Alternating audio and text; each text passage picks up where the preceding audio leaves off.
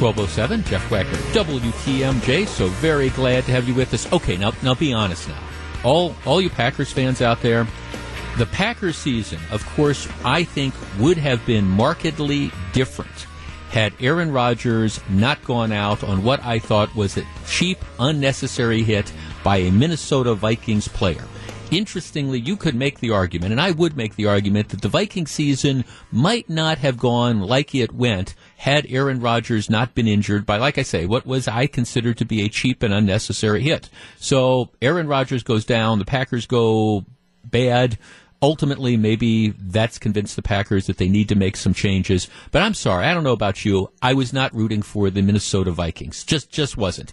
And after the game last week where they're going to lose at home to New Orleans, and all of a sudden there is this miraculous play that's made, you begin to wonder, are the Vikings the team of destiny? Will they be the first team to essentially play in the Super Bowl in their own home stadium? What exactly is going to happen? I admit, going into that Philadelphia game last evening, I was thinking, boy, the Vikings are going to win. Maybe this is going to finally be their year. And then, again, let us be honest. Let us be honest.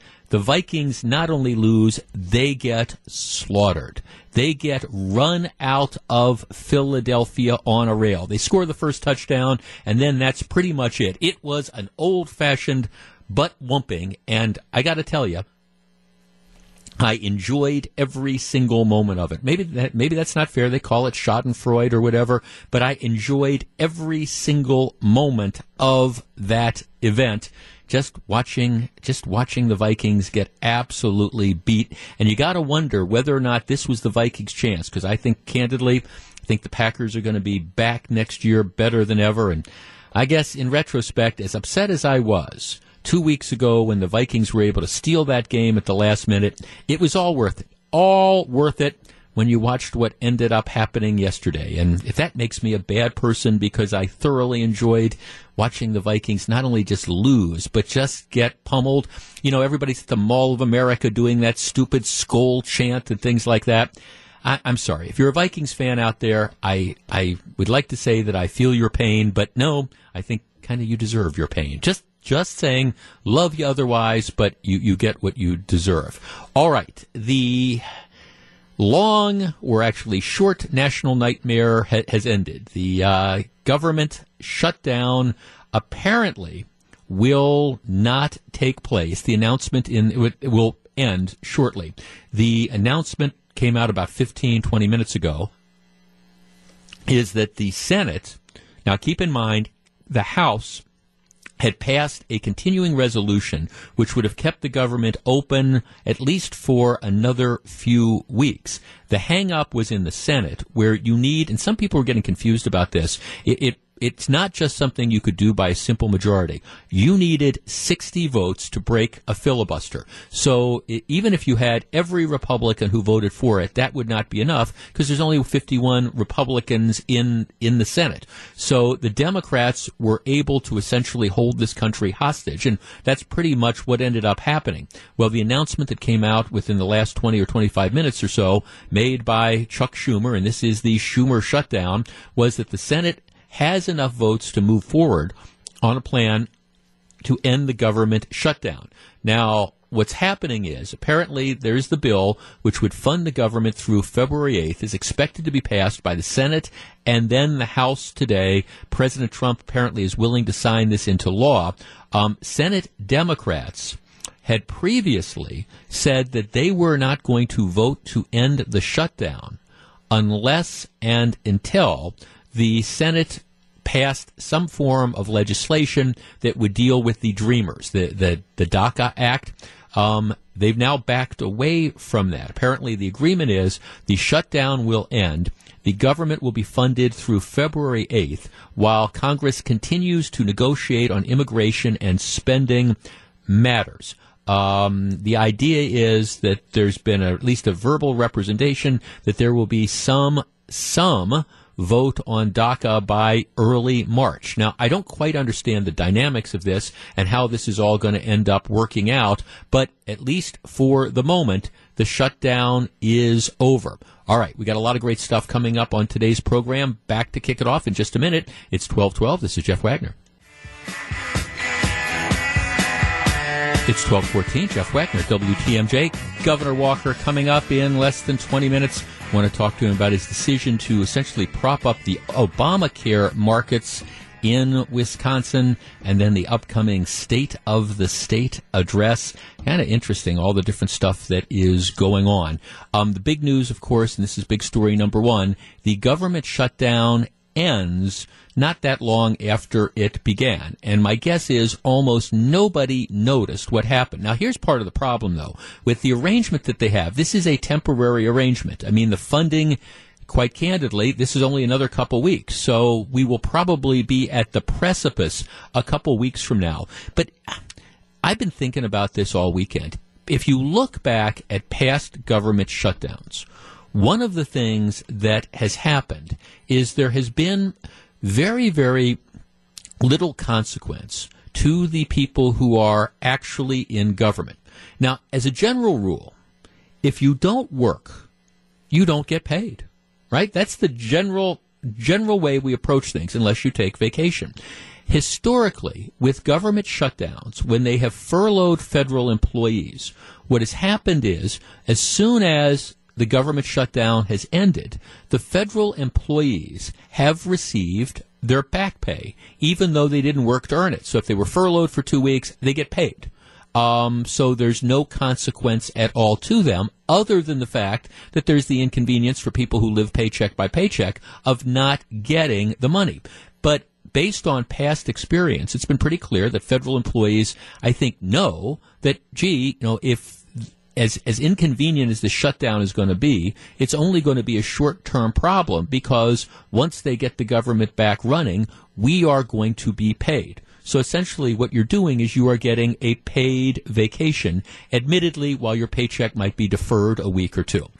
I have always thought that one of the ways to avoid this and to put pressure on the people who take us up to the brink and sometimes past of these shutdowns would be if we were to come out and simply say, you don't work, you don't get paid. Because at that point in time, what you would find is you would find tens of thousands of federal employees who suddenly are saying, hey, our money is in jeopardy. Politicians, Nancy Pelosi, Chuck Schumer, Paul Ryan, Mitch McConnell, whatever, you guys have to get off your butts and get this done if we're not going to be getting our back pay. 414-799-1620. That is the Acunet Mortgage talk and text line. Over the course of the weekend, President Trump was talking about the so-called nuclear option, that is, changing the rules in the Senate to avoid the ability to filibuster unless you have 60 votes. I don't think that's the way that he should have proceeded. I think if President Trump would have come out and said, look, this shutdown is going to be different than others. And that is, first of all, we are not going to take the Barack Obama route. We are not going to try to figure out how to inflict as much pain as possible on the American people by the different types of things that we shut down. Number one, if he would have said that, and he did, I think he deserves credit. But number two, if he would have said, and by the way, moving forward, we expect that people are going to have to work. And if people are laid off and they don't do the work, well, unfortunately, they are not going to get paid. And the result of that, I think, would have been for federal employees all across this country to have then gotten on their phones, called up their congressman, called up their senator, and said, hey, wait a second, you're messing around with our livelihood now. What do you mean we're not going to get back pay for work we didn't do? I think that's one of the ways that you would have brought political pressure, because like I say, in past shutdowns, the only people that were inconvenienced essentially have been the taxpayers, the people whose, again, you need a replacement Social Security card, that's delayed. You take a field trip to Washington, D.C., and they've closed down the Smithsonian's. Yes, the taxpayers have been inconvenienced, but actually federal employees haven't. And maybe you could argue it's not fair that you punish the federal employees, but my theory would be you don't work, you don't get paid, and that's a way to bring political pressure, like I say, onto the politicians. All right, 414-799-1620. That is the Acunet Mortgage talk and text line. Is one of the ways to reduce the possibility of future shutdowns simply to say, we're not going to be issuing back pay to the tens of thousands of federal employees who are going to get laid off. If you don't work, you're not going to get your money. So call your congressman, call your congresswoman, call your senator and tell them that you're going to be mad as you know what if the government shuts down. 414-799-1620. That is the Accunet Mortgage Talk and Text line. I think that is something that, again, is long overdue, and it's not part of a war on federal employees. And I'm not claiming that federal employees, don't deserve, to be paid or things like that. I am just saying that you need to have skin in the game. And right now, whenever we get to these government shutdowns, it's only you and me. It's only the taxpayers who get hurt. And, again, the politicians are like, well, that doesn't necessarily matter. But if you put skin in the game for tens of thousands of federal employees, many of whom, quite candidly, are Democrat voters, I guarantee you that you might see a different dynamic. 414-799-1620. Wayne in Colgate. Wayne, you're on WTMJ. Hello. Yes, hi. Hi. I agree with you to a certain extent in the fact that, if they made it that nobody would get paid, that it would put more pressure on the congressmen or the senators. Mm-hmm. Problem is with this latest one, as I understand it, they had a bipartisan agreement late last week, and the president agreed to it, and then after he talked to some of his more militant staff members, he blew it up and changed his mind, and that's what caused this shutdown. So, the president's got to be a little bit more honest about what he wants to do. Well, and I think, and Wayne, and I think it's fair. I think there's a lot of blame to go around on this one. I think the reality, though, is what happened this time is, again, it was the gamesmanship that you saw. You had Chuck Schumer who sees, and Senate Democrats who see a vulnerable president. And so what they ended up doing is holding the budget process hostage over this immigration issue. And I think, I don't know what went on in the negotiations between President Trump. President Trump hasn't been at least directly involved over the course of the last week. I was watching Good Morning America today, and they were beating him up on that. So, it's one of these deals where Trump can't win. If Trump's involved in the negotiations, well, he's bad. If Trump's not involved in the negotiations, it's bad. But what you had here was the budget process being hijacked over this immigration issue. Oh, okay, fine. All's well that ends well. But I think moving forward, the way to avoid this, again, is to say, look, if this is going to be painful, it's going to be painful all around. And for, like I say, one of the steps is all the federal employees, you're not getting back pay. 414-799-1620. Marcus, who's calling us from Illinois, you're on WTMJ. Hello. Hello. What do you think? Basically, I think they shouldn't get paid. I think, I was shocked when I heard this about a couple of weeks ago that they still get paid. If they're not working, the taxpayer shouldn't really owe them any money. Now, I agree also that, if you're calling in, if this is affecting your paycheck, you'll be more prone to make sure your congressman and your senator are doing their job and meeting to solve these problems. Oh, yeah. If you're, and again, I don't mean to take it out on federal employees, but in general, you don't work, you don't get paid. You go out. Let's take the private sector. You go out on strike. Now I understand it's the kind of apples to oranges because the federal employees want to work. But you go out on strike or you get locked out. You're not going to get paid for the work that you end up missing. So pick up. You're right. It's a way to force the federal employees to pick up the phone and call their congressman and saying, knock this stuff off. What do you mean we're not going to get paid? Yeah, and there's no initiative for the federal employees. Maybe they want some time off, and they're going to get paid for it. Well, yeah, exactly. Thanks for the call. Now, again, I want to appreciate there is an inconvenience. If you're a federal employee who is furloughed, you're not going to, and you're expecting, they pay federal employees every 2 weeks. So if you're expecting a paycheck, a week from Friday or whatever, and the shutdown lasts 3 weeks, you're not going to get that paycheck. So there is an inconvenience, particularly for people who work, who live paycheck by paycheck. But and this is an important but, if you know that, it's no big deal, because sooner or later the government obviously is going to figure out a way to fund itself, and when that happens, I'm going to get my money back anyways. Well, if that ends up being the case, well, who cares? 414-799-1620. Let's talk to Susan in Greendale. Susan, you're on WTMJ. Hi. Hi, Susan. What do you think? Great program. I think that the politicians shouldn't get paid. Don't pay them until they get to an agreement. That's matter of fact, it's interesting because over the weekend there were a handful of politicians, mostly on the Republican side, who they sent letters saying exactly that. We if our constituents are being inconvenienced or are being furloughed and not getting paid, we don't want to get paid either.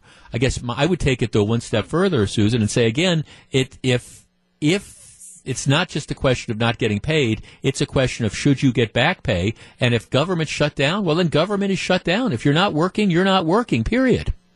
Right, and no back pay either. So, yeah. Good for those Republicans. Right, and it's just a handful of them, but I think that's one of the keys that you have. Thanks for calling. Again, I think you need this. That's why I was hoping that President Trump was going to come out and do that, because to me, that's where the pressure really comes. And this is, let's face it, this is no way to run a government. And this happens, 2013 was the last shutdown under Barack Obama. I remember going back to, 94 or 95 when the Republicans in Congress shut down the government over different issues. It almost never works.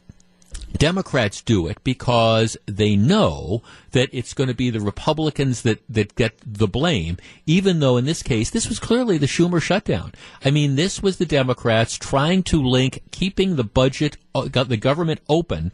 They were trying to link that with the idea of having a vote on a completely separate issue, immigration. This wasn't a fight over, we think we're spending too much on this or spending too much on that. This was a fight over something completely and totally unrelated. And as I have said before, I think our immigration laws in this country are a mess. I do. And I think we have to have some sort of long-term strategy. What gives me pause about this deal is we kick the can down the road a little bit. You get this continuing resolution that keeps the government running for another 17 days or whatever. Well, my guess is 17 days from now, we're really not going to be any closer to reaching an agreement on immigration than we are now. Where does that leave us? But at least for the time being, the Smithsonian stay open. People who need replacement Social Security cards get them, and the government continues operating. And some people would argue that that's not necessarily a good thing, but I think it is. 1227, Jeff Wagner, WTMJ. 1235, Jeff Wagner, WTMJ. Ever since Obamacare hit this country, I have been arguing that people in Wisconsin in particular are a lot worse off. Quite candidly, I think what we were doing in this state before Obamacare offered a wider range of choices, better coverage, better protections for Wisconsin citizens. And if we could talk about reforming the Affordable Care Act, I think using Wisconsin's model pre-Obamacare would be a great way to go. It has always been an issue, and I know it's been an issue of concern to the governor of the state of Wisconsin, and we are now joined by Governor Scott Walker. Governor, good afternoon. Hey, Jeff. Thanks for having me on. Sure. Okay, let's talk a little bit about insurance. Over the weekend, you announced that you are now going to ask for federal permission to cover expensive medical claims for health insurance on the marketplace. What's that all about? Yeah, the biggest issue I hear from people around the state about health care is stability. They're concerned about what the future is going to mean, what kind of stability they have, and it really breaks down into three areas. One, most of us get our health insurance from our employer. So we saw in the employer market premiums on average increase less than 5%. Well, I would love to have no increase. That's pretty reasonable. So the first step is saying, no, most people are telling me no matter where they get their health insurance is they want to cover pre-existing conditions. Right. They want to make sure if someone has cancer or some serious ailment or disease that they're not going to lose their coverage. So we're making it clear going forward. We want a law change to make sure that pre-existing conditions are covered. Secondly, seniors, those over a certain age, get their health insurance from Medicare. We don't run that. The federal government does, but senior care is a supplement to that. We want to make sure we're permanently able to do that going forward. But then the third part gets to the heart of your question. That is, out of 5.8 million people, about 200,000 people get their health insurance not from their employer, not from Medicare, not from Medicaid, but by buying it on the individual market. And here in the state of Wisconsin, because of Obamacare, the individual market has gone up by 36%. In fact, in some places in northeastern Wisconsin, under some of the Obamacare plans, it was going up by about 120%. That for one young woman I'm going to mention on Wednesday at the State of the State means an increase of about $2,000. That's just unacceptable and unsustainable. And so what we're proposing to do is not have the government expand coverage, not expand the Obamacare Medicaid issue as some of the Democrats have pushed. That would just put more people in government assistance, but rather use our tools at the state level to drive down the cost of premiums in the individual market, get them so they're compatible with what the rest of us are paying at the employer-based level, and make it affordable to get health insurance. Is it the catastrophic claims that you believe are driving some of these big health care increases? That's exactly it, and it's not only that premiums have gone up by 36%, is if you look under Obamacare, not only have premiums skyrocketed, and remember, it's not just me saying it, the governor of Minnesota about a year and a half ago, a Democrat, Mark Dayton, said the Affordable Care Act is no longer affordable. So we've got to address it, but it's also driven out of the market, at least under a number of these individual plans, major carriers here, and so many people have limited choices. In some cases, only have one choice in counties across the state. So our belief is by helping them take off these high costs, reduce the impact of these high costs, they can not only lower premiums. We believe more plans will reenter the market. It'll give consumers more choices, and with more choice means more competition, which will not only help people buying like a small business owner on the individual market, it'll actually help drive down premiums for everyone, no matter where they get their health insurance from, and that's good for all of us. But the key is I love how some on the left somehow think this is their issue. Healthcare is not a Democrat nor a Republican issue. It is a Wisconsin issue. The difference is their answer is to take a whole bunch of federal taxpayers' dollars, our tax money, and try and drive a whole bunch of new people onto government dependence. I think that's a faulty idea. Instead, I believe where the government can be a partner is helping these plans take care of the high risk, drive down the cost, make premiums affordable so people can work and run their own businesses, start their own companies, and not have fear of not being able to afford access to health care. You know, Governor, I'm sitting behind the microphone. My head is nodding. The frustrations I hear when I talk to average people who buy insurance in the individual market is, number one, the cost, but also what you were talking about, that lack of choice. They point back to, before the Affordable Care Act, where you had a number of insurers that were in the marketplace, and you could go to your insurance agent and you could compare different plans and different costs. And now in many counties that's gone away. Like you say, one company, maybe two, maybe three, but there's not the choice that you used to have. And the irony is liberals somehow want to say, oh, no, we're not going to give you any choice. We're going to just stick you on to another federal government expansion. No, that's not the answer either. The answer is to be a good partner, to drive things down, which will in turn offer more choices, more options, more competition, and ultimately, we believe, lower premiums for just about everybody out there. That's the market-driven, those common sense conservative ideas we've talked about for years. And people ask about the timing. It's simple. We had hoped, while I'm pleased that they passed tax reform and tax relief federally, they still, after a year, have failed to act on the thing they said they were going to act on right away, and that is the federal government passing health care, a repeal and replacement of Obamacare.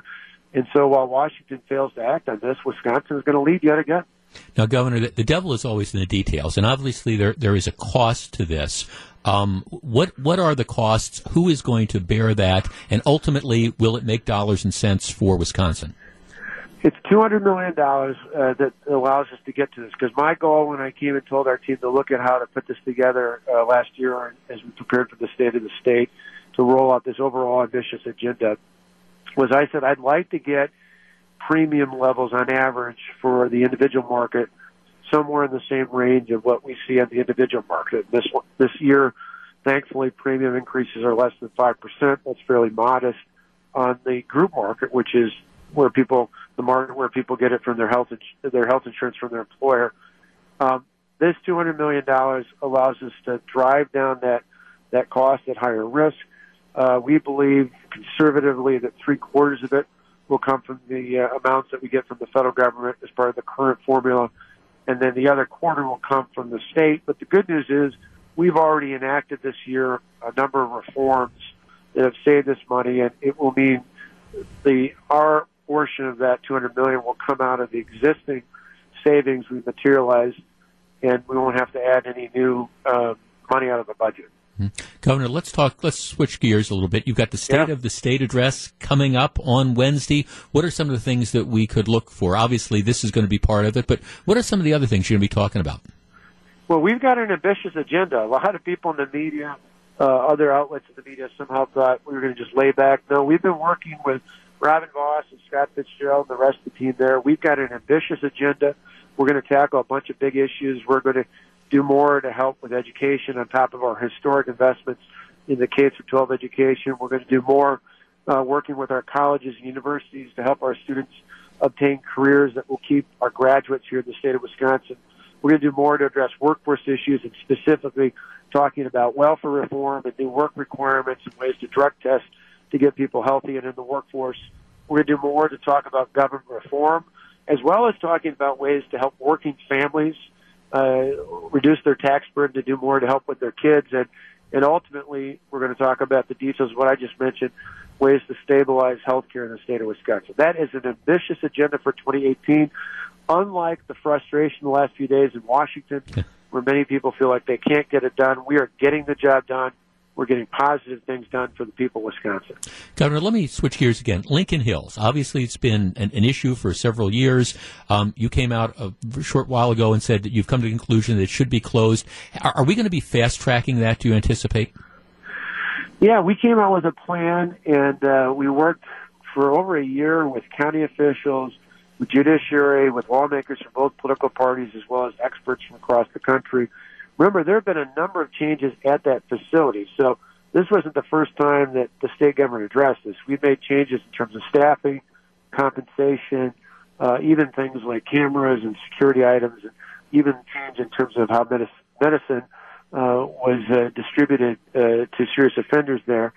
All that's changed over the last few years, but long term, we looked at the situation and said the better model, the looking at the best practices across the country, was to go from what's been around for decades, long before I was there, which is a 1 or 2 large-scale institutional structure, into, in this case, 6 different sites spread out around the state, one of which would be specifically at Mendota Mental Health Care Facility, where they have a nationally recognized mental health program for juveniles. The other 5 would be located around the state of Wisconsin, and we work with the counties because they're the ones that send these serious offenders in the first place. The counties would be the ones we'd partner with to help make the right location. Siting would be done. We still have you there, Governor? Yep. Okay, got it. But before I let you go, let me just ask you again a sort of a horse race political issue. Last Tuesday, a lot of people surprised. Republicans lost a Senate seat in northwest Wisconsin. You described it as a wake-up call. What do you attribute that loss to? And moving forward, what do you think Republicans need to do in 2018 to avoid similar losses? Well, I think without a doubt, Wisconsin and really around the country, but particularly here in Wisconsin, it was a wake-up call. And by that I mean we cannot assume that our neighbors and friends know all the good things we're getting done, all the positive things we're doing for the people of Wisconsin.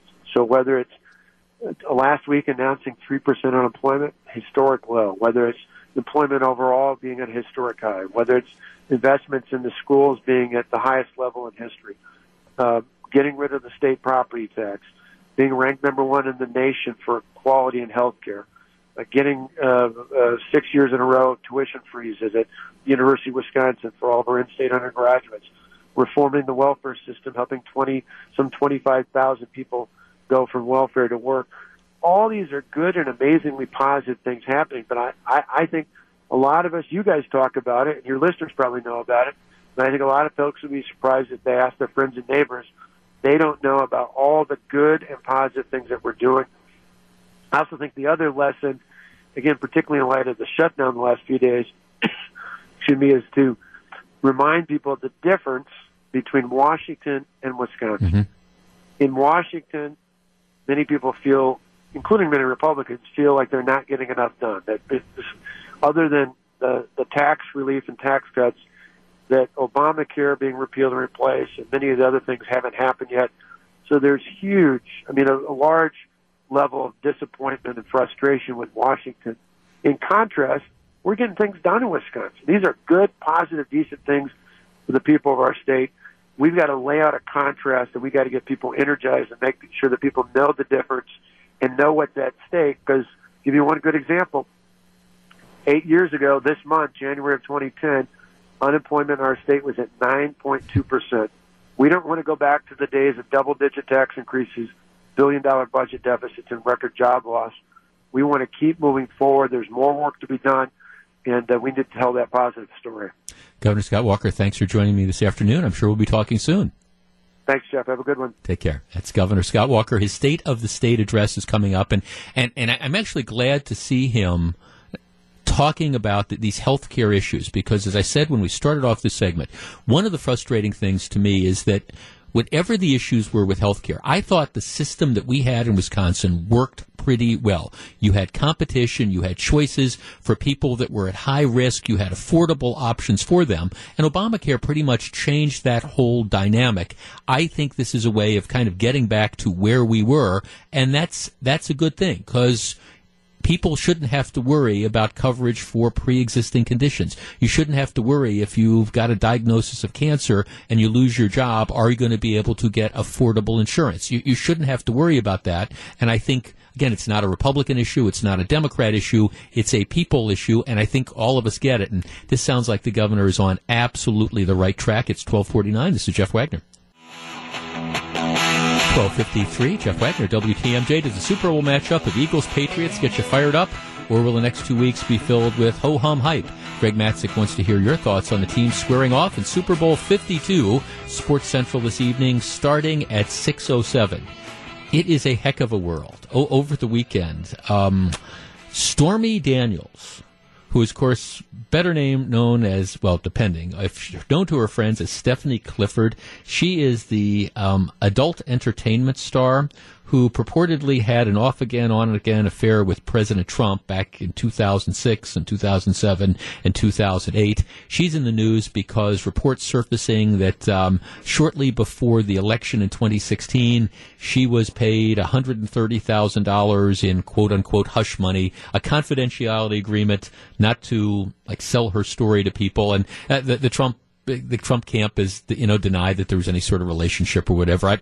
Who knows what the truth of that is? And of course, her stage name is Stormy Daniels, which, as I've always said, I'm fascinated by the porn stars and how they get their names. Typically, what I've always heard is you take the name of your childhood pet and then you pair it with the street that you grew up on, and you kind of flip them around, and you can play with them. For example, for me, it would be Acacia Sunshine or Sunshine Acacia. Melissa Barkley. Okay, if this was you, childhood pet. This did you have is a pet? horrible. Did you have a pet I did have a pet growing up. Yes, I had a pet cat. Okay, name? Zipper.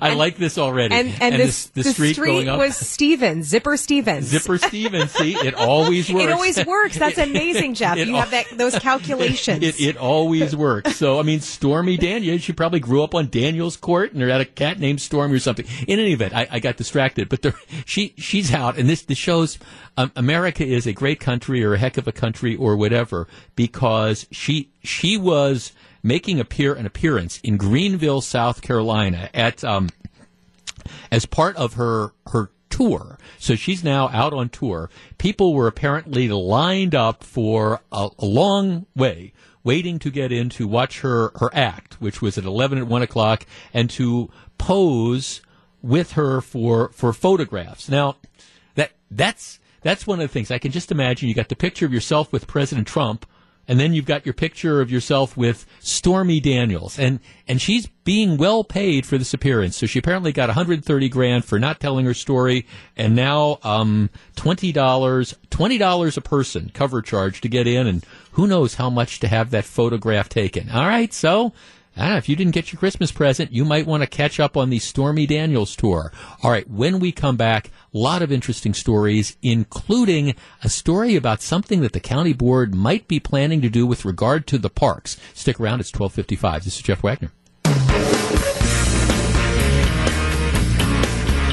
It's 1:08. This is Jeff Wagner, so very glad to have you with us. Well, the big news in the last hour and a half or so is that the Schumer shutdown appears to have temporarily ended. The U.S. Senate has agreed to vote on a continuing resolution which would keep the government operating for a brief period of time.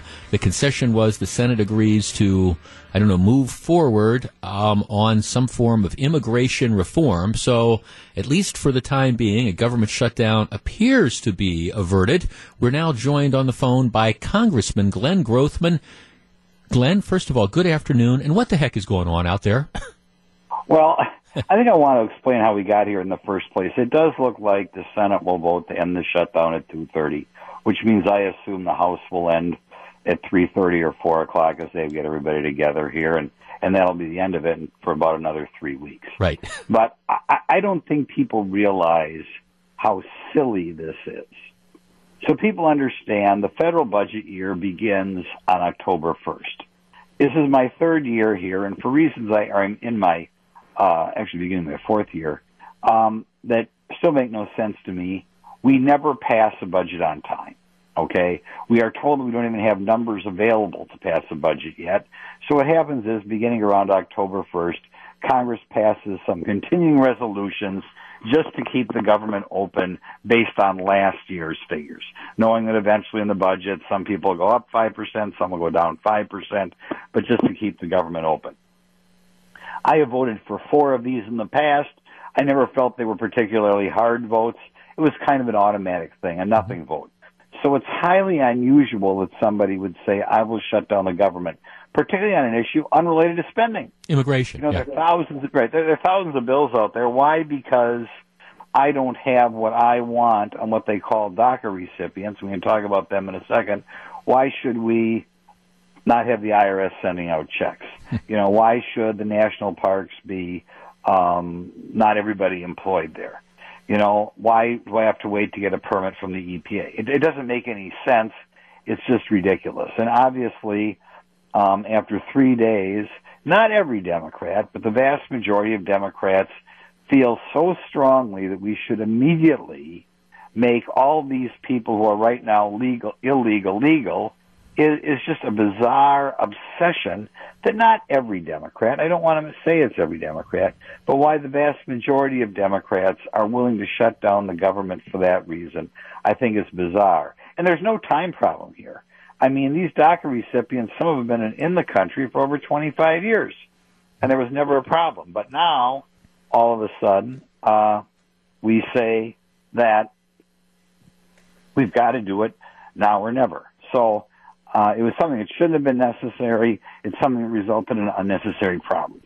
Congressman, I guess my first question is, where are we going to be a couple weeks from now? Are we going to be having the same conversation? Because let's assume that the House and the Senate can't come to a consensus on what to do with the DACA recipients. I mean, are we going to be looking at another government shutdown?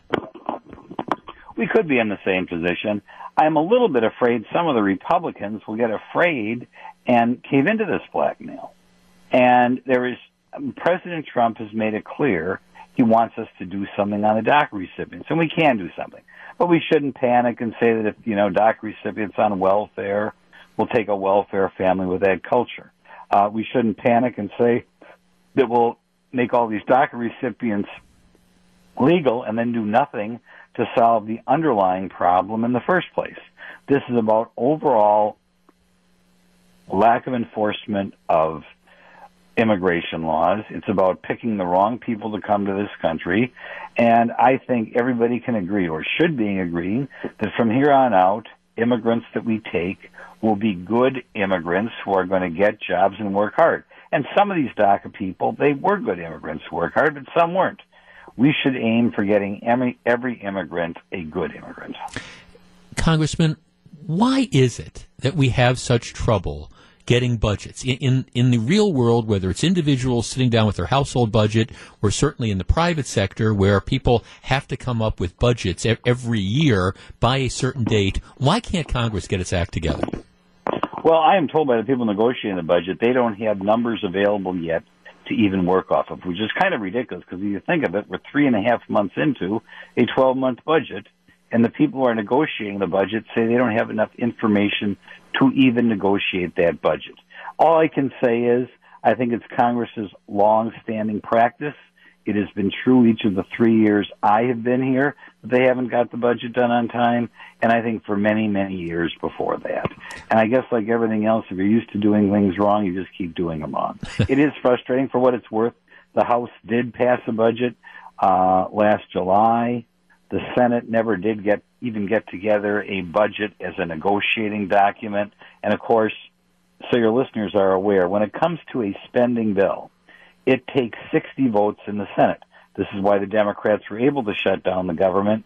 The Republicans only have 51 out of 100 senators, so it will take both Chuck Schumer and Mitch McConnell to sign off when the budget is finally done, just as it would have taken Mitch McConnell and Chuck Schumer both to vote to keep the government open on one of these simple continuing resolutions. We're talking to Congressman Glenn Grothman. Congressman, in Senator Schumer's remarks, a lot of blame laid at the feet of the White House. I've been listening to a lot of these accounts, and some say the president should have been more involved. Some say the president's involvement is what caused the problems. I mean, who really bears the blame for this, and is it fair to lay it at the doorstep of the president? Not at all. The president's not the one voting in the Senate. This should have been an uncontroversial vote. The guts of this bill was just keep spending for another few weeks at the same rate we were spending during the 2016-2017 budget. If you want to be partisan, you always shut it down. When Barack Obama was president, as you know, Jeff, I disagreed with Barack Obama on so many things. But when it came to just passing a simple continuing resolution, I was always there voting for it because it makes it very difficult to run the government when people have to take off and come back and that sort of thing. So, I don't consider myself an overly partisan person. I didn't mind keeping the government open when Barack Obama was president. And virtually every Republican, there are a couple exceptions, voted to keep the government open. Chuck Schumer thought he would blackmail Donald Trump and blackmail the Republicans into, I guess, immediately saying, all these people who are here illegally, people who came here when they were under age 18, immediately get to be here legally. And there's nothing Donald Trump could do to prevent that other than just surrender. And as you know, Donald Trump got elected on improving the immigration laws, not ignoring the ones we have. So that's not Donald Trump's fault. I think what's going on here, Chuck Schumer is from New York. He blew it. New York, though, is a state that Donald Trump did not do that well in. So rather than admit that it was his own fault and the people who followed him, Chuck Schumer blames Donald Trump. I don't know what else Donald Trump could have done. I mean, it's about as easy a vote as you're going to have. Spend another few weeks spending the same rate as you did last year. I mean, that's not a controversial bill. Chuck Schumer should have voted for it the first time. Congressman, let me switch gears for a minute. Last week there was a special election in northwest Wisconsin. The results surprised a lot of people. A Republican leading district.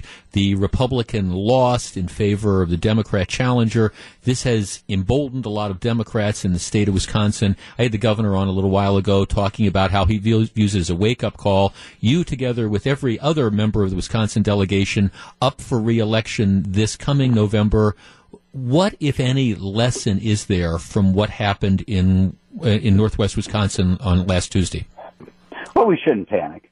I think you could argue up there that our candidate was not from a city centrally located.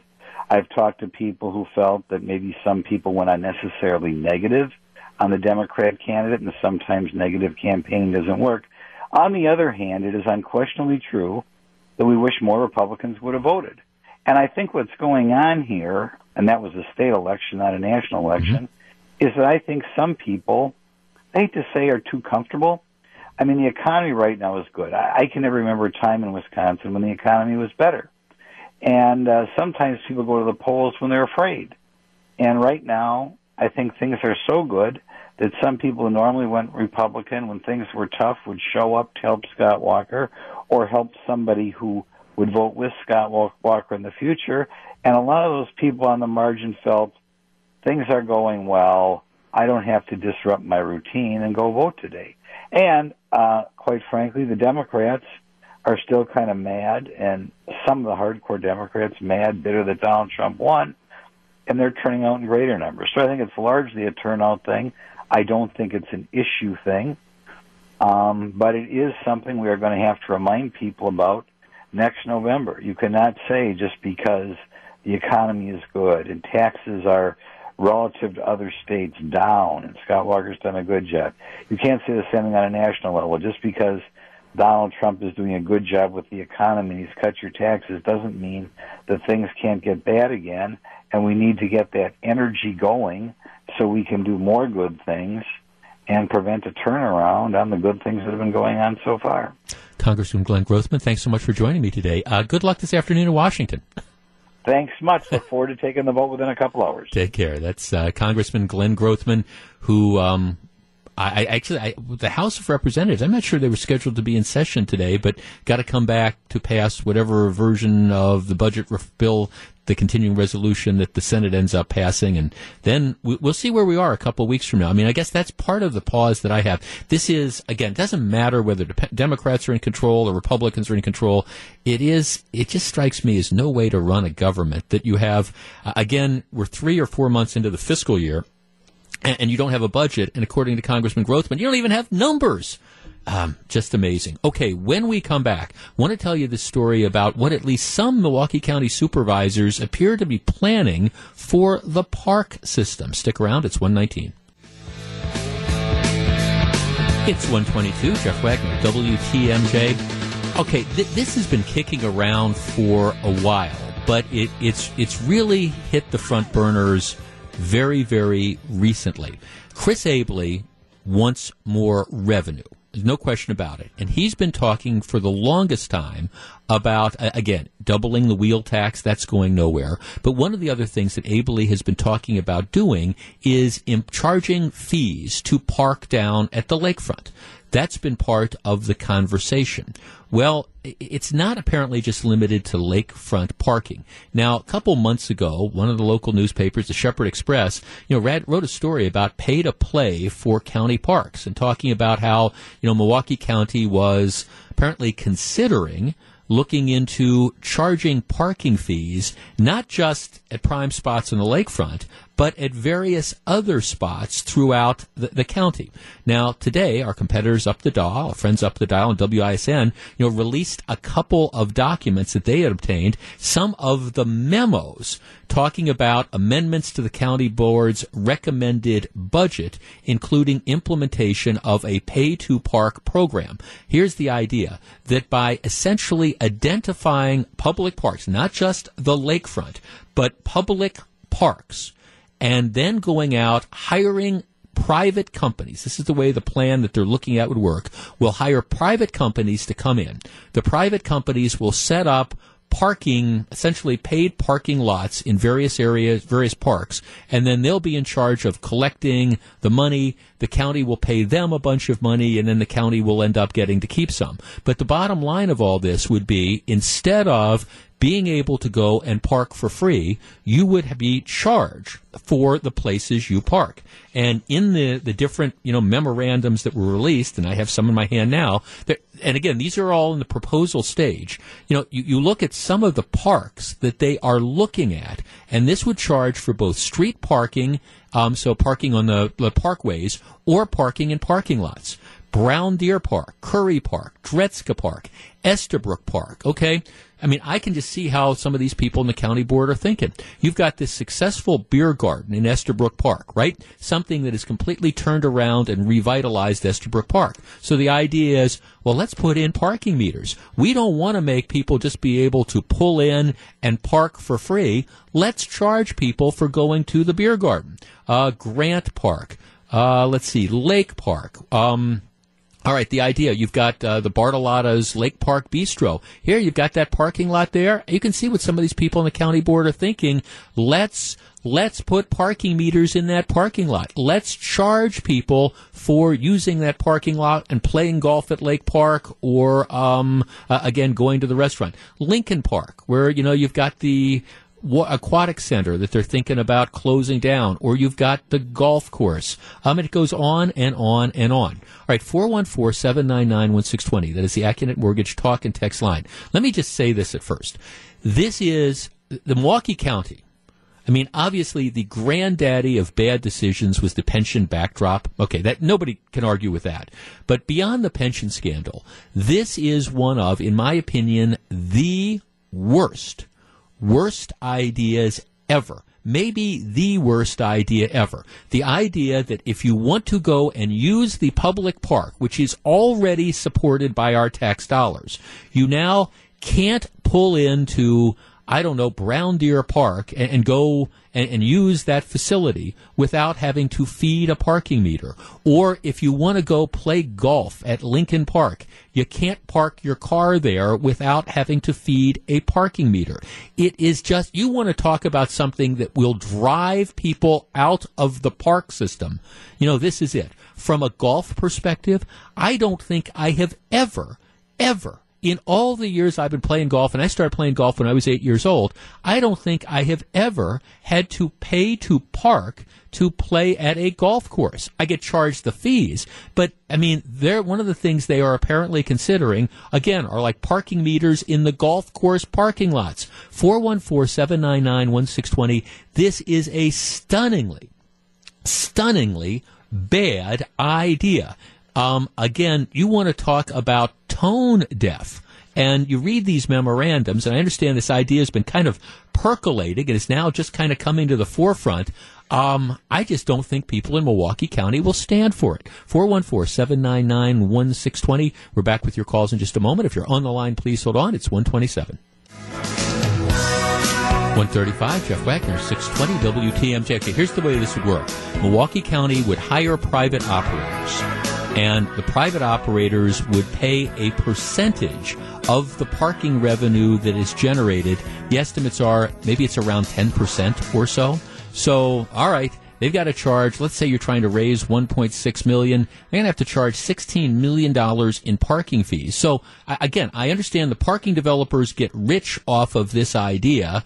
The county gets a small benefit, and the taxpayers get absolutely shafted. I mean, seriously, you want to kill beer gardens? You want to kill these successful things that they've been doing in the parks? Well, make people have to feed parking meters and pay $1 an hour or $2 an hour or whatever to go use the Milwaukee County parks or go to the beer garden on a nice Saturday afternoon. Pat in East Milwaukee, on the east side. Pat, you're on WTMJ. Hello.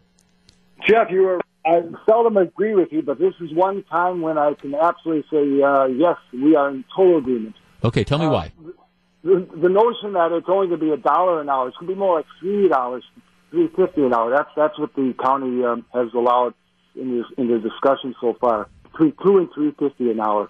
Right. And who's going to, I mean, seriously, as somebody who does patronize the beer gardens and loves them, I mean, if I've now got to feed a meter to go to a public park, well, the chances are I'm much more likely to go, I don't know, sit in a patio of a place down the road where I don't have to pay a dime. It's truly a buzz killer. It's truly a buzz killer. And I don't know where these people get these ideas, but they're so wrong. If Abraham had any political, courage, he would simply say we need to up the property tax levy to $1.6 million, which amounts to less than $2 a person in the whole county. Instead of saying, well, instead of doing that, we're going to nick you off at $20. It makes, you are absolutely right. It's a 10% scheme that makes no sense whatsoever. And thanks to it, you want to talk about, you throw around the term regressive. Regressive means it has a disproportionate impact on poor people. That's the idea.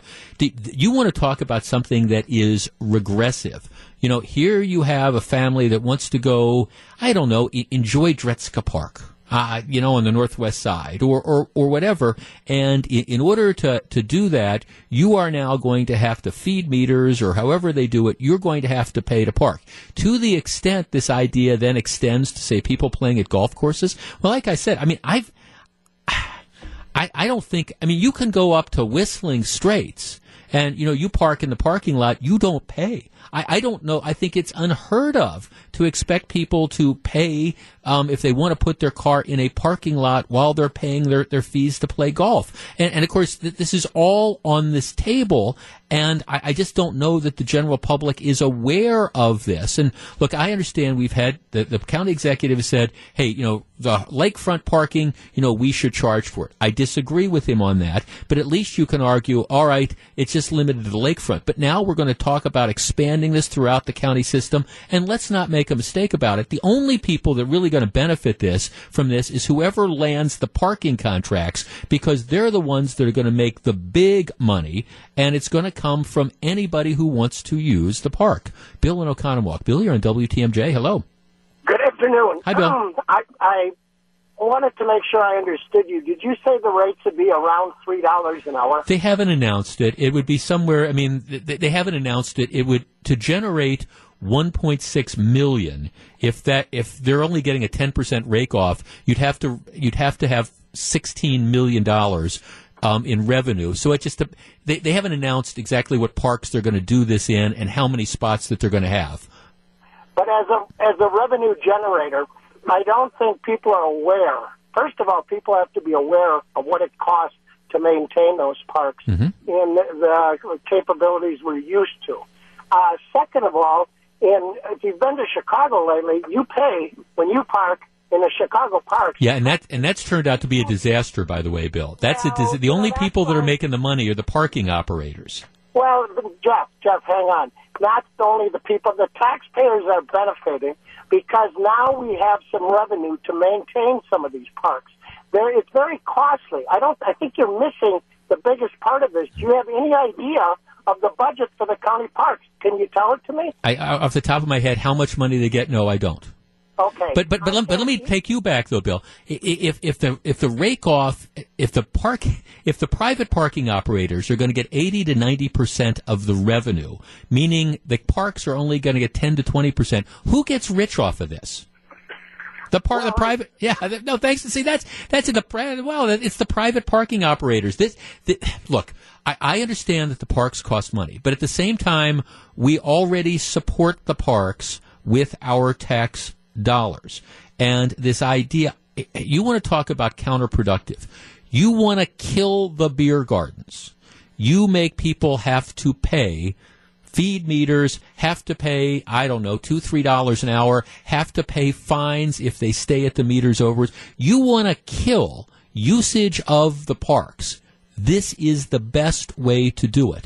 And I hope this is one where, as this starts to get attention, this has kind of been under the radar. Like I say, there were some news reports about this in the fall, and now there's the documents that actually, the meetings and stuff that are being made public here. You want to kill use of the parks. You start widespread charging for people to park in them. And, I mean, what is with all these county supervisors who always talk about, well, we can't privatize, we can't sell off the parks. Lord knows we've got, vacant, underutilized parks. We can't sell those off. What about the county? This is the same county board, for example, that had an offer of millions of dollars from NML to buy the O'Donnell Park parking structure. Millions of dollars. They said no, and then the county essentially gives it away to the art museum for $1. And mark my words, this is one of these pie-in-the-sky things. 5 years from now, I predict that parking structure is going to be in a lot worse shape than it is in now. I understand there's, this is great, we can keep it in public hands and things like that. Well, all right, you had a chance to generate all sorts of revenue. You said no, and instead, you're going to stick it to the taxpayers in Milwaukee County. Give me a break. And this is the Milwaukee County Board at its finest and Milwaukee County Executive Chris Abley. It's 1:43. This is Jeff Wagner. It's 1:47. Jeff Wagner, WTMJ. So very glad to have you with us. President Trump created a stir over the weekend by producing an ad, and this is by the Trump election folks, that links Democrats to actually murders committed by illegal immigrants. It is a strikingly powerful ad that a number of people would argue is unfair. We're going to be discussing it in the next hour of the program. If you want to see the ad, it's only a 30-second ad. We have a link up. You can text me. You can text 414-799-1620. Text the word ad, right, Gru? AD? If you text the word ad to 414-799-1620, which is the Acunet Mortgage talk and text line, I'll send you a link to this 30-second video commercial.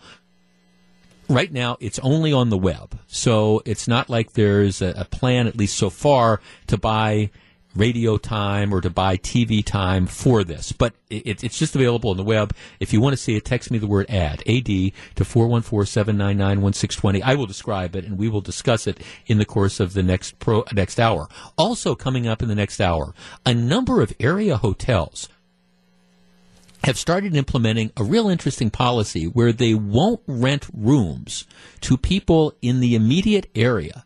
And you might think it kind of sounds, what's the word I'm looking for, counterintuitive, but actually there's a reason behind it. It's getting some attention. It's getting some criticism. We're going to be discussing that as well, so stick around.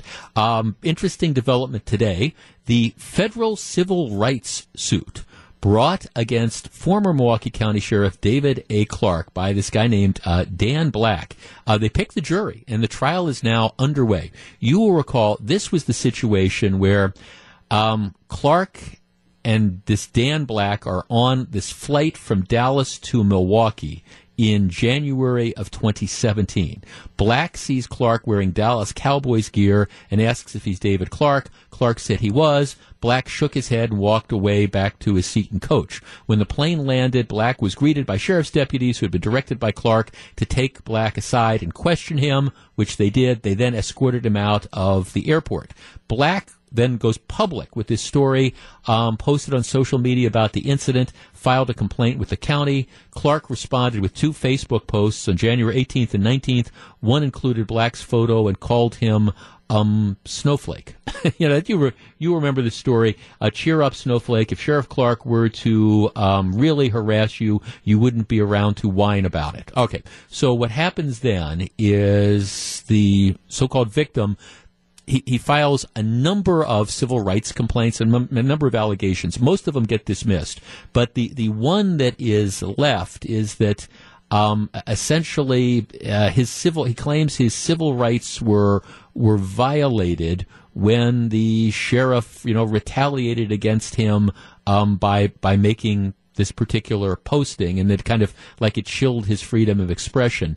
The attorney for Clark, and Clark is not at the trial, the attorney for Clark says that far from chilling Black's free speech, Clark's posts about him only encouraged him, citing 3 television interviews he gave about the airport incident and its aftermath.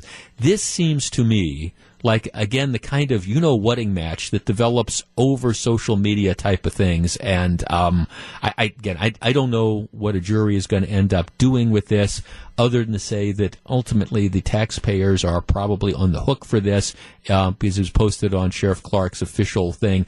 I have not been very proud of Sheriff Clark for doing this. I remain skeptical of the fact that there were real damages as a result of this. And again, like I say, this just looks to me like the typical internet spat that people get into as opposed to a federal civil rights claim. But the trial is going on and people will decide.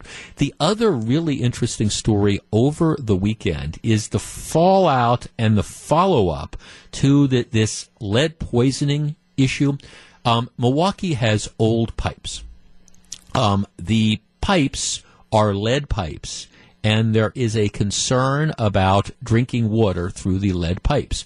I think Milwaukee's mistake, and this goes back years and years, was not replacing the pipes as they went along and tearing. For example, when they tore up the roadways, I thought the piping should have been replaced. They did not do that. Now, the pipes are treated with this sort of anti-corrosion thing, which is supposed to stop the lead from getting loose. Some people say, though, as a remedy, that's kind of like, I don't know, drinking what's the example they use? It's like drinking through a lead straw that has, again, some anti-corrosive thing on the inside. Well, you wouldn't do that under normal circumstances. But anyhow, apparently what happened was, a couple years ago, in 2015, the guy who was the city's director of disease control and environmental health sent along a memo warning that there was a looming threat facing Milwaukee children who get their drinking water from antiquated lead pipes. And it also had a warning that replacing water mains would disturb the pipes and significantly raise lead levels. In other words, you shouldn't just replace the water mains, you should replace all the pipes. Nothing ended up happening. The mayor is now saying that he never saw that memo, that it went to the city health commissioner, the former city health commissioner, who was fired a couple of weeks ago, and that Bevan Baker never passed it on to the mayor, which, I have no reason to doubt. I don't think Tom Barrett would lie about something like this, but it is kind of this amazing thing. Barrett's saying, hey, I never saw this. And if this guy had this huge concern, I don't understand why he didn't walk into my office and just give it to me, to which, other people are saying, well, no, there was a structure in the health department and you went through channels. And just like, if you're in the military and, you complain to your superior, you don't go to the general and complain. And that's apparently the environment that was going on in the city of Milwaukee. Regardless of what Tom Barrett knew and when he knew it, it's a mess. Now, I understand there's groups out there that are calling for the mayor to resign over this. I don't think that's appropriate, but it's a mess. And to the extent that we have a lead poisoning issue or elevated levels of lead, it's been because, I think, of negligence and neglect that's been going on in the city for years and years by not being willing to spend the money to do what you needed to do to replace the pipes. It's sort of like the deep tunnel. All right, we've got the deep tunnel, and it works fine most of the time until there's a lot of rain. You would not have been having these problems if, again, instead of the deep tunnel, we had been separating the storm sewers from the sanitary sewers all along as we went through the process of rebuilding the city. But we didn't do it because it was easier to spread the cost by making the suburbs pay for the deep tunnel. And the deep tunnel works most of the time, but not all of the time. It's 1:54. This is Jeff Wagner, WTMJ.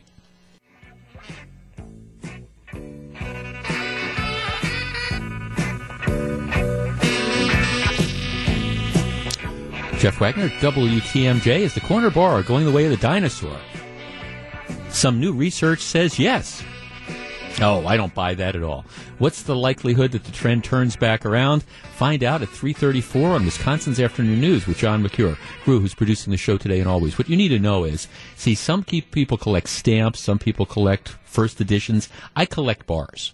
And one of the things, whenever I'm going into a new town or a town I haven't been into in ages, I always go and I try to see, are there bars that I want to see? And then I end up doing that, and then I end up staying in the bars and stuff. And so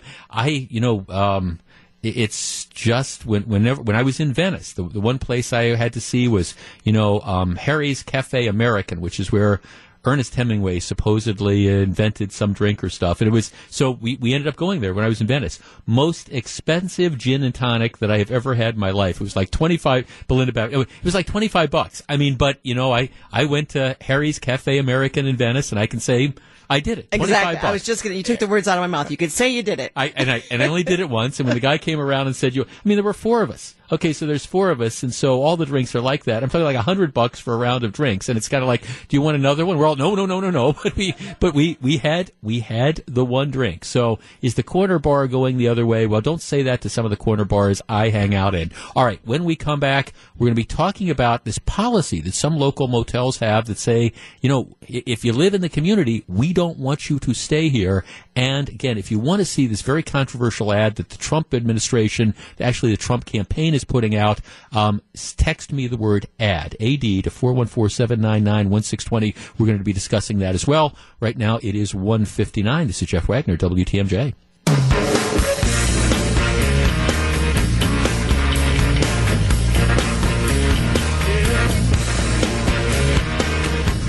Jeff Wagner, WTMJ. Is it discrimination Is it unfair, or is it just good business policy? Fox 6 had this story, and it caught my attention. Let me just share a portion of it with you as they report it. They booked reservations at local hotels. When they arrived, they were turned away. The reason is where they live. Mary Schwabe of Racine was planning a staycation for her family. We decided to take our grandkids during the Christmas holiday to a hotel. I found this Comfort Suites, which had a splash pad, which for a 1, 3, or 4-year-old is like perfect. Less than a week after booking, she got a call from the hotel, which is near the Milwaukee airport. The hotel told me they were canceling my reservation. There was no way around it. Turns out the hotel has a policy that its guests must either be a business traveler or must live more than 30 miles away. She tells the TV station, they told me they had issues with people coming to stay in the area, not taking care of the facility, damaging things and stuff. The Wisco Hotel Group tells Fox 6's Contact 6, before this policy, it had major problems with local guests misusing our hotels for local parties and events. It went on to say rooms became overcrowded and there was extensive noise and littering. Lady says, I just wanted the dang splash pad. But they would not allow her to rent a room because, again, she lives too close to the hotel and she's not a business traveler. Then they've got the story of another woman who said she booked rooms at the Holiday Inn near the airport for her stepdaughter's Sweet 16 party. When they showed up, she was turned away. I was just standing there crying. Now I have ice cream cake melting. I have all this food. 4 kids are actually right here, and one walked in through the door. She says she was told the hotel doesn't accept reservations from her zip code or anywhere within 30 miles. I was more offended because this particular zip code, there are a lot of African Americans in, and I was kind of like, I didn't know where to go with the moment. Is this a racial thing, or is it just I didn't know what to think? They were eventually able to find another hotel to have the party. The hotel group says it does its best to cancel reservations in advance. It also says that other hotels in Milwaukee have the same policy. Here's the full explanation that this particular hotel group gives. Our policy was born out of a determination to focus on the business traveler or those guests who reside outside the area, at least outside the 30-mile radius, who usually come into the area from out of state via plane and automobile and stay a day or two at the hotels. Before having this policy, our hotels were experiencing major problems with local guests misusing our hotels beyond their intended use for local parties and events. Let me translate. What they're saying is that people would rent the rooms, and they weren't really using them to stay in. They were using them to party in, and the rooms ended up getting trashed. All right, the thing continues. We experienced guests sneaking friends and or family members into their rooms and our pool area for parties. Our guest rooms became overcrowded beyond the maximum capacity of those rooms. There was extensive noise in the guest rooms, hallways, and breakfast area. We found excessive littering in the hotels and parking lots, all of which generated complaints from our other guests who stayed at the hotels, increased our housekeeping needs, sometimes requiring security or even police intervention. We tried many different things to correct this, but found that once a room was rented, we had very little control over what our guests did and how they conducted themselves while on the property. We determined that the vast majority of these issues were initiated by guests who lived within a 30-mile radius of the hotels and thus created our problems. All right. 414-799-1620. That's the AccuNet Mortgage talk and text line. So here's what at least some of these hotels are saying. They're saying, we will not rent rooms to people who are locals because we've been having problems with this. We cater to a business traveler or people who are going to come in and stay a couple days. What we've been finding is a problem with people who will rent a room from the area and then use it like as a party room, and next thing you know, instead of 1 or 2 people, we have 10 people there, and it's noisy and it creates all these problems, and people are trying to sneak other people into the pool area and things like that, and it's disturbing to our other guests. 414-799-1620. That is the AccuNet Mortgage talk or text line. Does this policy strike you as unreasonable? Is this discriminatory? Should the hotel be allowed to do this. And candidly, right now, I think it's pretty clear the law does not prevent them from doing this. I mean, the law, as long as they uniformly impose a rule that says, okay, if you live within a 30-mile radius, you can't book the rooms, I think that it's pretty clear that, it's not going to violate the law. But I guess the question becomes, should it? 414-799-1620. That is the Acunet Mortgage talk and text line. I will come down. I'll tell you where I come in on this, and then we're going to discuss in just a minute. But is it fundamentally unfair that these hotels, and particularly it's the ones, I don't think we're talking about the Pfister stuff, where it's the ones that have the pool area, that's got the splash pads, where people want to use the rooms for a party. 414-799-1620. We discuss next. If you're on the line, please hold on. It's 2:14. Jeff Wagner, WTMJ.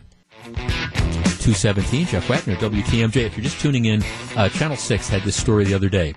Apparently, there are a number of area motels, or at least one of the area motel groups, that has a policy that you cannot book a room there unless you are either a business traveler or you come from beyond a 30-mile radius. And the reason they say is they said they have a problem with locals essentially like renting rooms at the hotel and then kind of running wild. You rent a room and that, hey, this is the party room, and instead of 2 people, next thing you know, you got 8 or 10 people, and there's a party, and there's all sorts of people that are sneaking into the hotel pool and using the splash pad and all that. So this is their way of dealing with it. 414-799-1620. That's the Acunet Mortgage talk and text line. I guess I see 2 things here. First of all, I think that they should have the right to do whatever they want with regard to renting.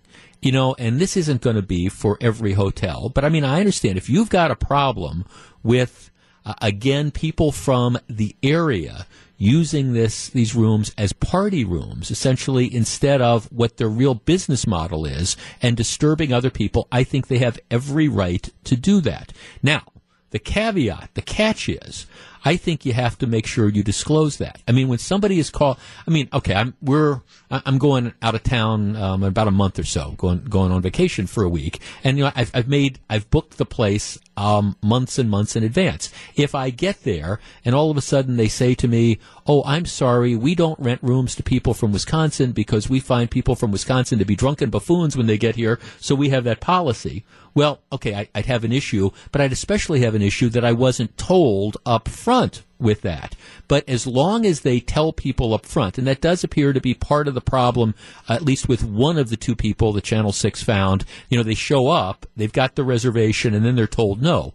But as long as you tell people up front, which is what they did with the other person they found, I think that the business has the right to do this. 414-799-1620. And again, if it creates enough problems and there's enough demand, well, okay, other hotels in the area will be able to say, okay, well, we don't have a concern with that. We'll love to rent to the locals. Let's start with Jeff in Fox Point. Jeff, you're first. Hello.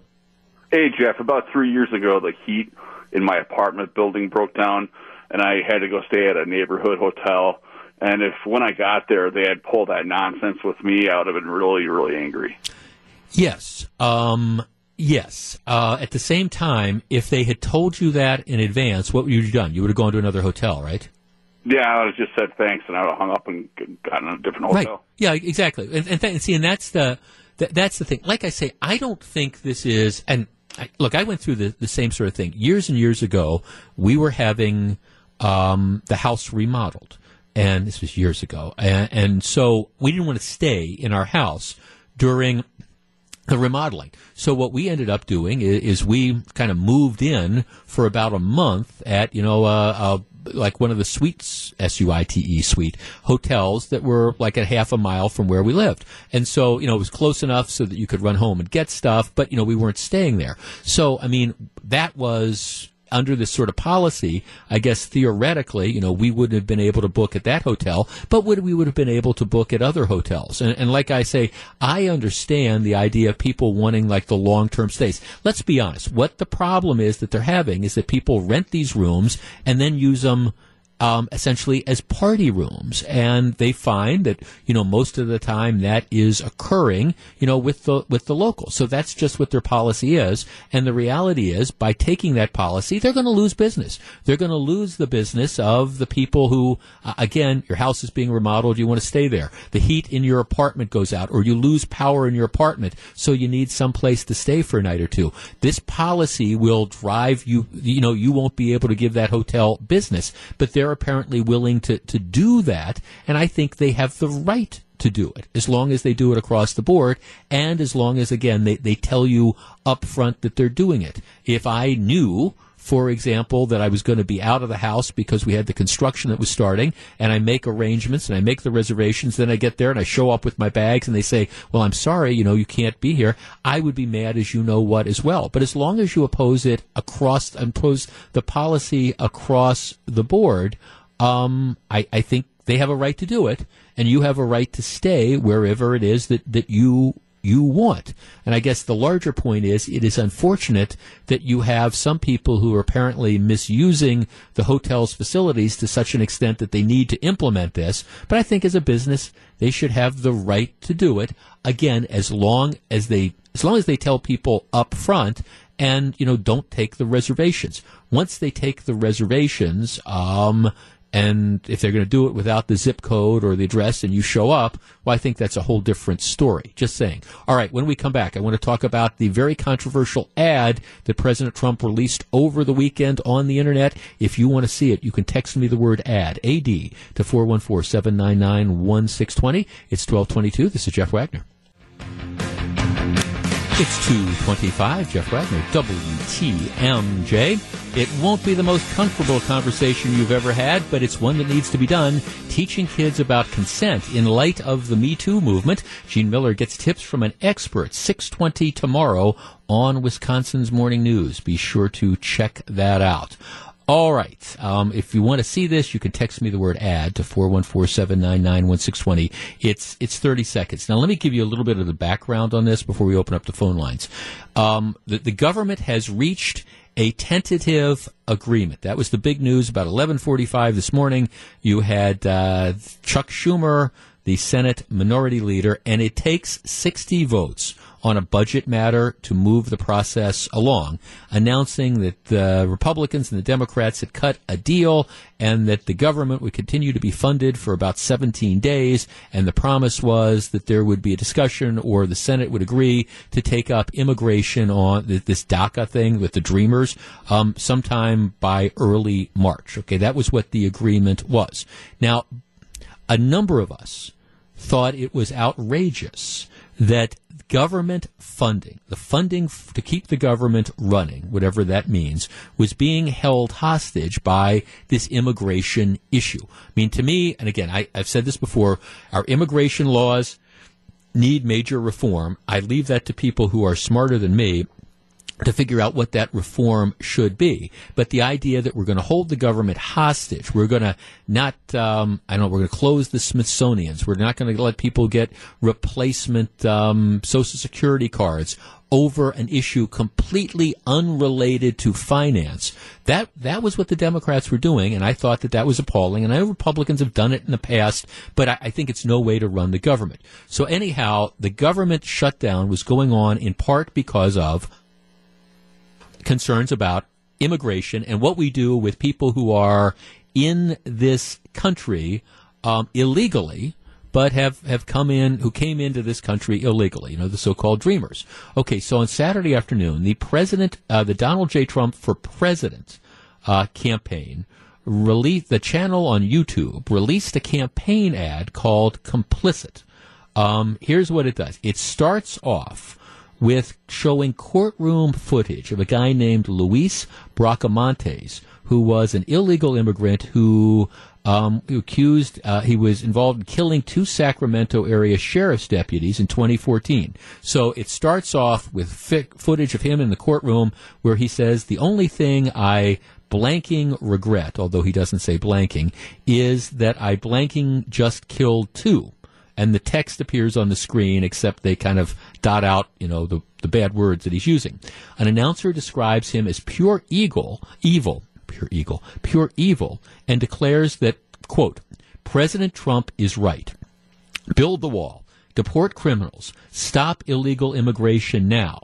Democrats who stand in our way will be complicit in every murder committed by illegal immigrants. And during this last line where he's saying, Democrats who stand in our way will be complicit in every murder committed by illegal immigrants, they're showing images of House Minority Leader Nancy Pelosi, Senate Minority Whip Dick Durbin, and Senate Minority Leader Chuck Schumer are appearing on the screen. So if you get the idea, this is a really, really hard-hitting ad, and it says that, okay, everybody who's, again, supporting illegal immigration is going to have blood on their hands when people illegally in this country commit crimes. And the context of this, once again, is the budget is being held up, at least at the time, was being held up over issues with regard to, legal immigration, illegal immigration. Do we allow the dreamers to stay in the country, etc.? Well, immediately after this came out, there was an incredible backlash. Number of Democrats extremely upset, took this very, very personally. Paul Ryan said that he didn't know if it was necessarily productive. All right, let's tee this up. 414-799-1620. That is the Acunet Mortgage talk and text line. Was this campaign ad over the top? Was this, I don't know, the Willie Horton ad of 2018? Everybody remembers, or if you're of a certain age, you remember the Willie Horton ad, which was an ad that ran a very few times, that the Michael Dukakis campaign says this is the reason why they thought they lost to, the first President Bush, that linked Willie Horton, who was a guy that got out while Dukakis was the governor of wherever. All right, is this the Willie Horton ad, or is Trump raising a legitimate concern, and does he in fact have a point? 2:35, Jeff Wagner, WTMJ.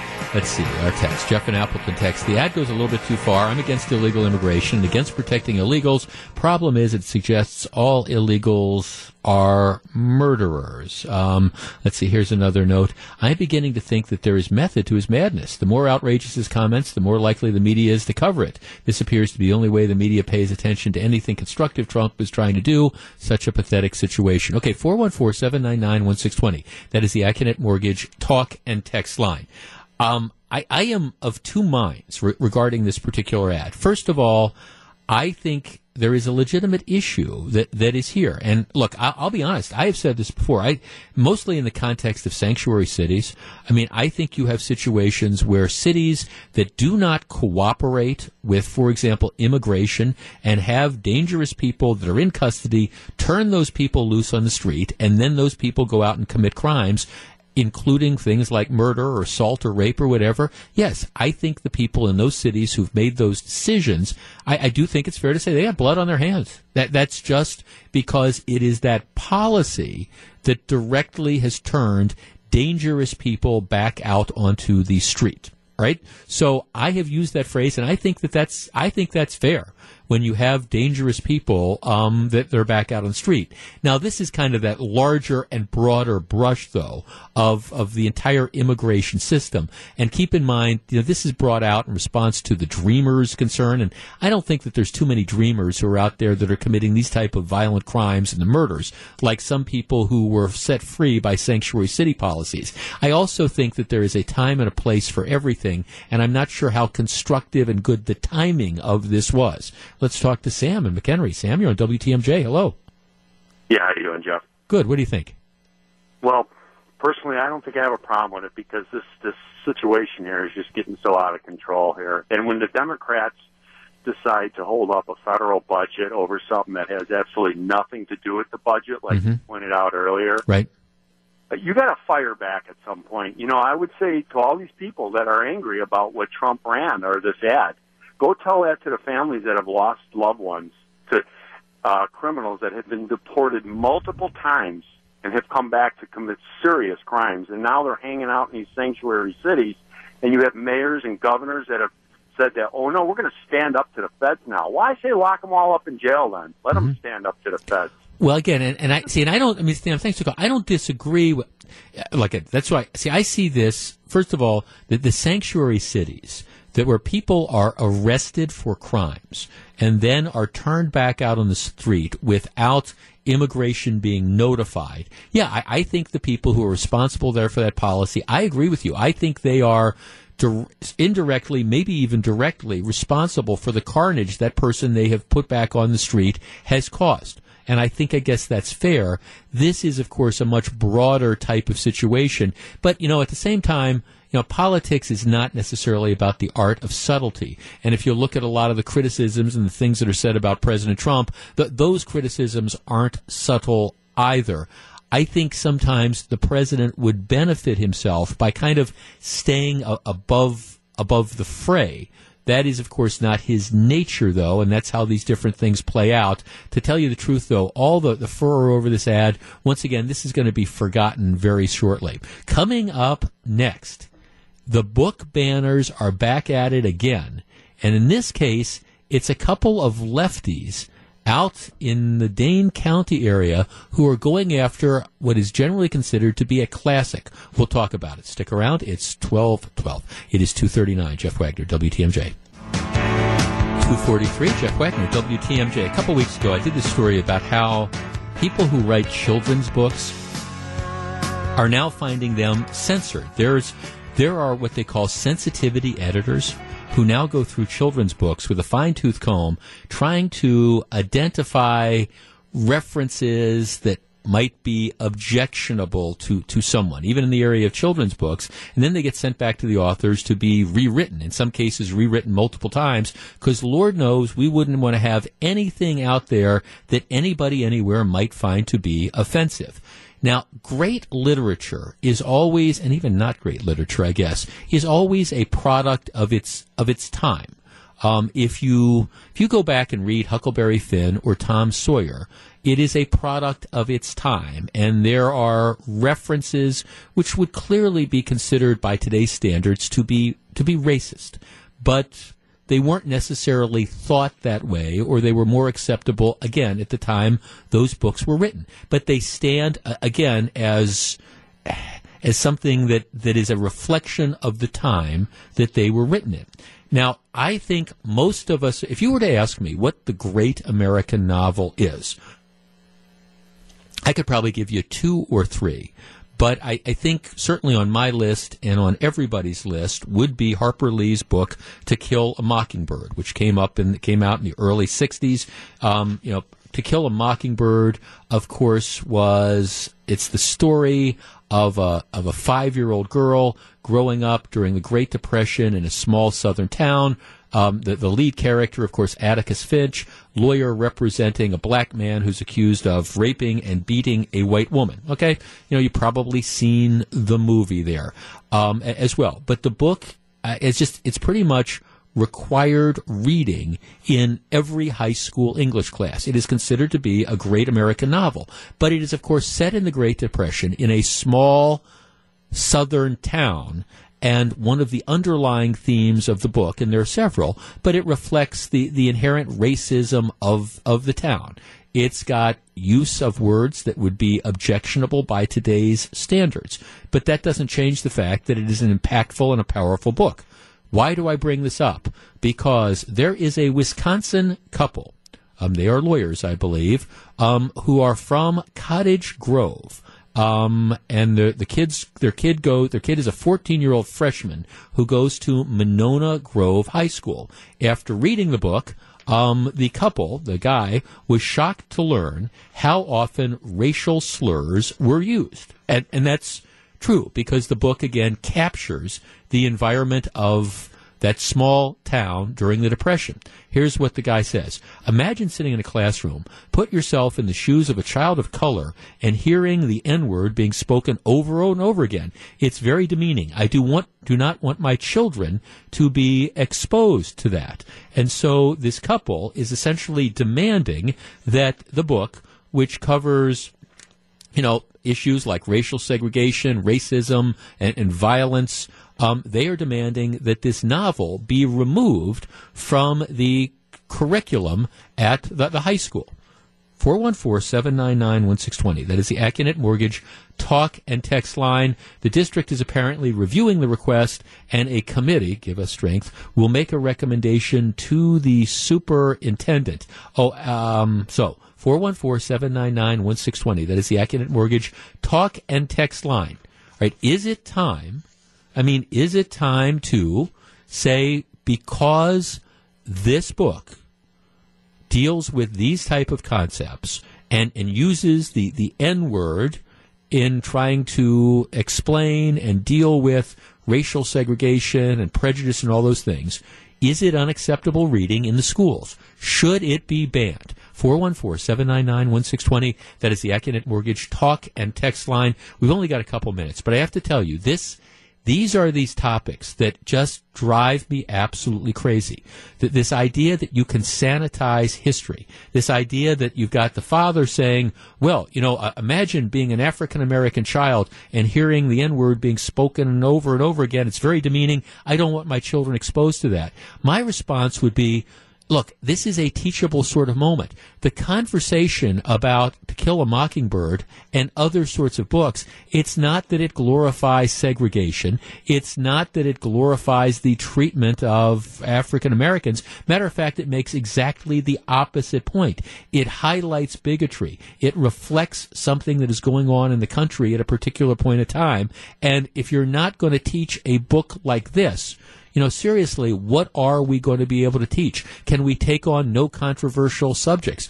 Obviously, there's other sorts of controversial books that get presented that have a lot less literary significance than To Kill a Mockingbird. If this was something that was, celebrating gender inclusivity, all right, would that be okay? But now we're going to strike classics. 414-799-1620. See, I have a text here.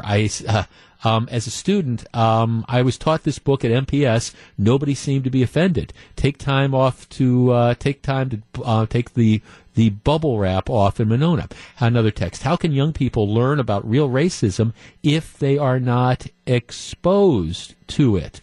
Kim says, didn't it used to be liberals who fought against banning books? How ironic. Yes. Here's another text. Back in the book 1984, George Orwell writes about his lead character, Winston, who works at his job in the Ministry of History, and his job is literally to change historical fact that people find unnecessary or uncomfortable. Again, amen.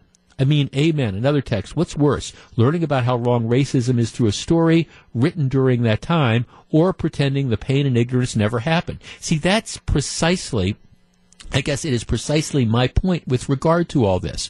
I don't believe that, for example, as a matter of curriculum, if you had something that was gratuitously offensive, whether it was offensive because of sex or violence or racism or, whatever.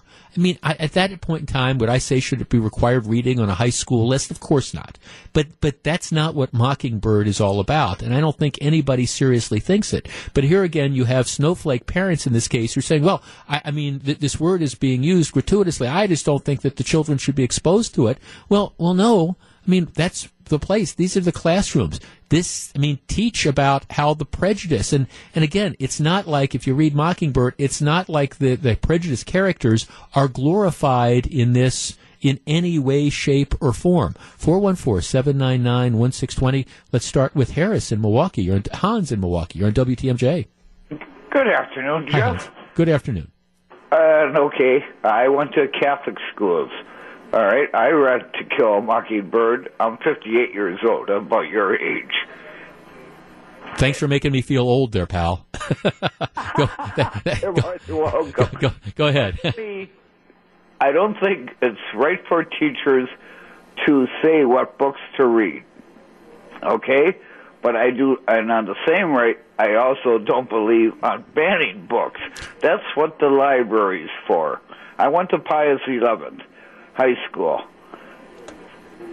And I got in trouble at St. Sebastian's grade school for reading Lord of the Flies. Lord of the Flies. Yeah, no, thanks for the call, Hans. Look, I understand that there's books that are going to be controversial. Now, where I disagree with you is, I think I think that there needs to be required reading. You're in a freshman English class. You have to put together a book list. But I mean, where do we draw the line here? And again, we're not even talking about teaching Mockingbird to 5th and 6th graders, for example. And my guess is a lot of them perhaps have seen that great movie. But what we're talking about is, again, we're talking about high schoolers. And the idea of, I think schoolers have been exposed to that. Also, one of the texters makes the point of, gee, you think anybody's listened to rap music where that particular objectionable word is probably used in many rap songs, like every second or third word, but you're going to take it out, or you're going to ban Mockingbird from the classroom? I mean, I would be interested to talk to these two people who are the book banners and say, well, I'm just kind of curious, do you not allow, your son to listen to rap music because you don't want him to be exposed to the misogynistic concepts or the violence or the repeated use of the N-word? Let's talk to Tom in Waukesha. Tom, you're on WTMJ. Hello. Hey, good afternoon. I am a teacher, a high school teacher, and at our school, in our freshman level, we teach To Kill a Mockingbird from a historical, science, literary, and ethical standpoint. So we study it, and all of our freshmen study it from all those aspects, and it's a tremendous teaching opportunity. Well, yeah. I mean, I'm trying to exactly. I mean, it has to be approached again in the right fashion. But Mockingbird. First of all, it's not something that contains sort of, in my opinion, like gratuitous references. I think it's incredibly well written and does. I mean, it's an uncomfortable read in some cases, but isn't that what literature's about sometimes, to make people uncomfortable? Well, and it's not intended to make you uncomfortable, and it doesn't have to be, and it's teaching kids that this is what happened, and it was wrong. Yeah. I mean, and that's not, we don't shove that down their throats, but... Well, that's the conclusion anybody draws, I think, from reading the book, Exactly. And so it's, you can't put your head in the sand and say, oh, this is, an uncomfortable subject, so you just completely ignore it. You do it appropriately, and you certainly trust that the teachers will do it. Right. In an appropriate way. Yeah, exactly. I mean, I start to wonder, okay, if you're going to ban Mockingbird, do you then have to teach like Brad? You have to. What do you do with Fahrenheit 451? Where they used to ban burn all the uncomfortable books. Yeah. No, thanks. No. You bet. Thanks for calling. I appreciate it. Again, it's all about how you approach stuff. But this is where we are in 2018, where you have people who are trying to, again, just pretend that things that went on in this country and in this world didn't go on. And the idea that, well, we're going to shelter people. This might be uncomfortable for this. So, we don't want somebody like sitting in the classroom being exposed to this. Well, okay, that's where you should be exposed to this stuff. That's how you learn about history. So in many cases, you choose not to repeat it. It is 2:55. When we come back, John McCure and Melissa Barkley will find out what they have on their minds on Wisconsin's Afternoon News. Stick around.